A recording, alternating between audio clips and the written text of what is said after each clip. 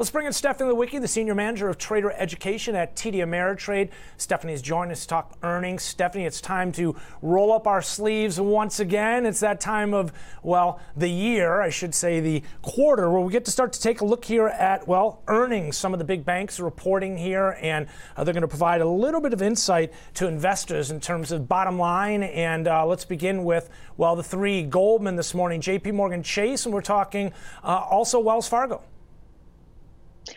That's right, and all three banks beats across the board on the top and bottom line. Again, the price activity is a little bit different amongst the banks. I mean, Goldman, I think, comes out the big winner and is up about 1.5% right now, over 1.5%.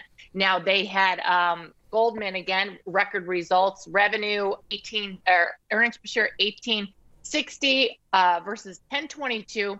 And the revenue was $17.7 billion versus $12.6 billion, which is amazing. Great trading revenue, great investment banking, SPACs, IPOs helped all three banks across the board. We do see, like I said, they all beat on the top and bottom line. Wells Fargo is up slightly right now, and JPM, last I looked, is down slightly. So, helping the market a little bit, but not doing much as we're looking for the next catalyst to really, push this market higher, or, we're looking for something that could possibly derail it. Again, NASDAQ, which is not related to any of the earnings we just discussed, did top that 14,000 last night. There's some strength in the Dow and the ES because of Goldman and JP Morgan, but not much right now.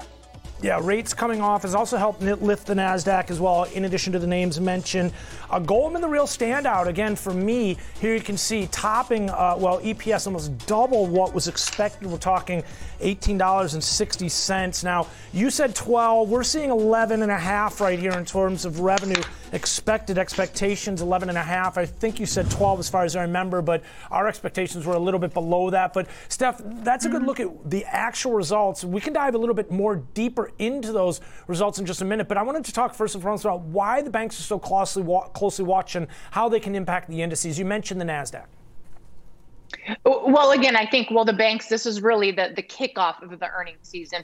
So one of the first reason is, can the banks really set the tone for the start of Q1 earnings season? What are their CEOs, their CFOs saying on the conference call? Some we're still waiting to hear from. And then the impact that some of these banks actually have in the indices. So that's why we're watching them. For example, if we're looking at Goldman, now that is number 2 weighted in the Dow Jones. So number 1 is United Healthcare with about a 7.5% weighting.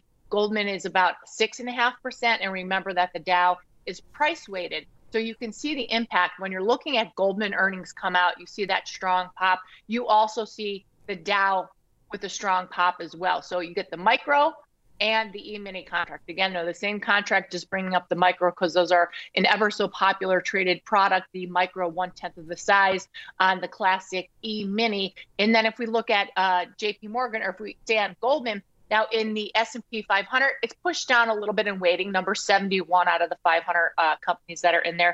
But in the S&P 500, the Goldman is number 71 in the S&P, and Goldman is down to, 15 here. So you're looking at the strength of really, if we focus on the Dow right now, the big strength that you're seeing, the footprint, I would say, and that's why that's important. So even if you're not trading any of these banks, knowing the footprint, the influence they can have on the price action is very important to watch. Okay, and here we can see JP Morgan, again, number 9 in the S&P there. And, Stephanie, a lot of focus here on loan growth this quarter with loan to deposit ratios at historic lows. Was there anything in terms of the more specific details in terms of some of these reports, aside from just earnings per share and revenue, that really stood out to you that caused you to take a step back and take notice? Well, I think if you look at JP Morgan, big beat there. Now they had a big reserve release, which was $5.2 billion that they released from, again, their reserves.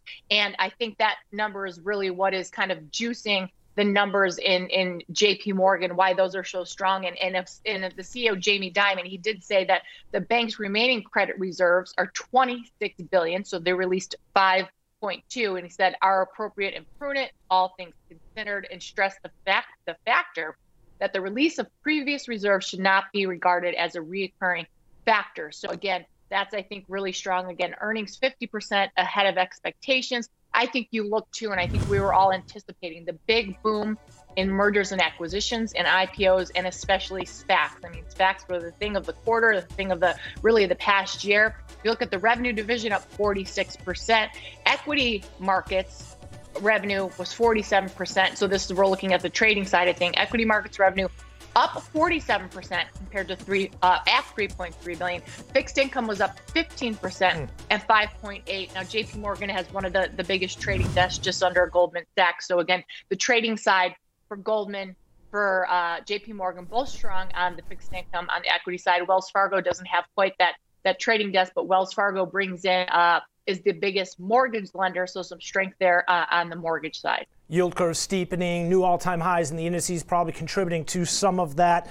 Stephanie, we also know that, well, some of the lure to the big banks as of recent again comes with the Fed allowing them to return more to shareholders. You mentioned some of the trading revenue.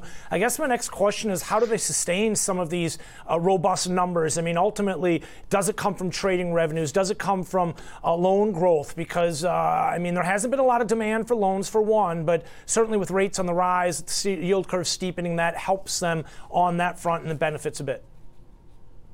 Well, right. So can they sustain this? One of the banks, it might have been, digging through these reports, might have been Wells Fargo that said, rates coming off, rates on the rise a bit with mortgages towards the end of the quarter, and then the low supply of housing out there, and then the increase. It's harder to get a loan now. So towards the end of the quarter, hurting a bit on the mortgages. But again, the beginning of the quarter, last year, the booming housing market and rates, at historical low levels. So I think we have to look towards rates again. Can this housing market really towards, Wells Fargo, that's a big portion of their bank, could that be sustained? And then really, the card, the consumer, the strength in the consumer.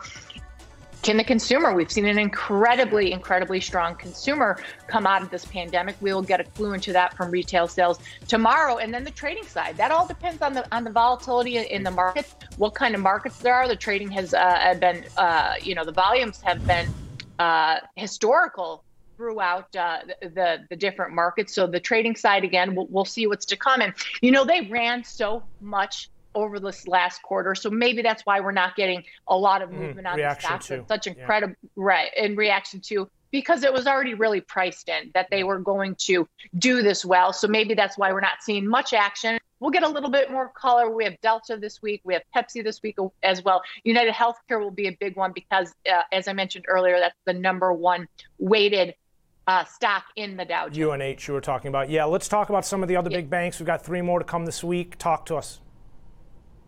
So 3 more banks. Yes, we have Morgan Stanley still to come. We have Citigroup. We have Bank of America. Okay. So again, those don't have as much impact in the indices as these, but they're still in there. So again, we got 3 banks. This is setting the tone. I think some of the biggest that people look to is JP Morgan because of the power that Jamie Dimon has in his comments. And again, he reiterated his comments that we heard in his letter to shareholders that he's very bullish the economy. He's bullish out to 2023. It's a Goldilocks economy. So then we'll get a little bit of taste of some of the banks that have, they're not all,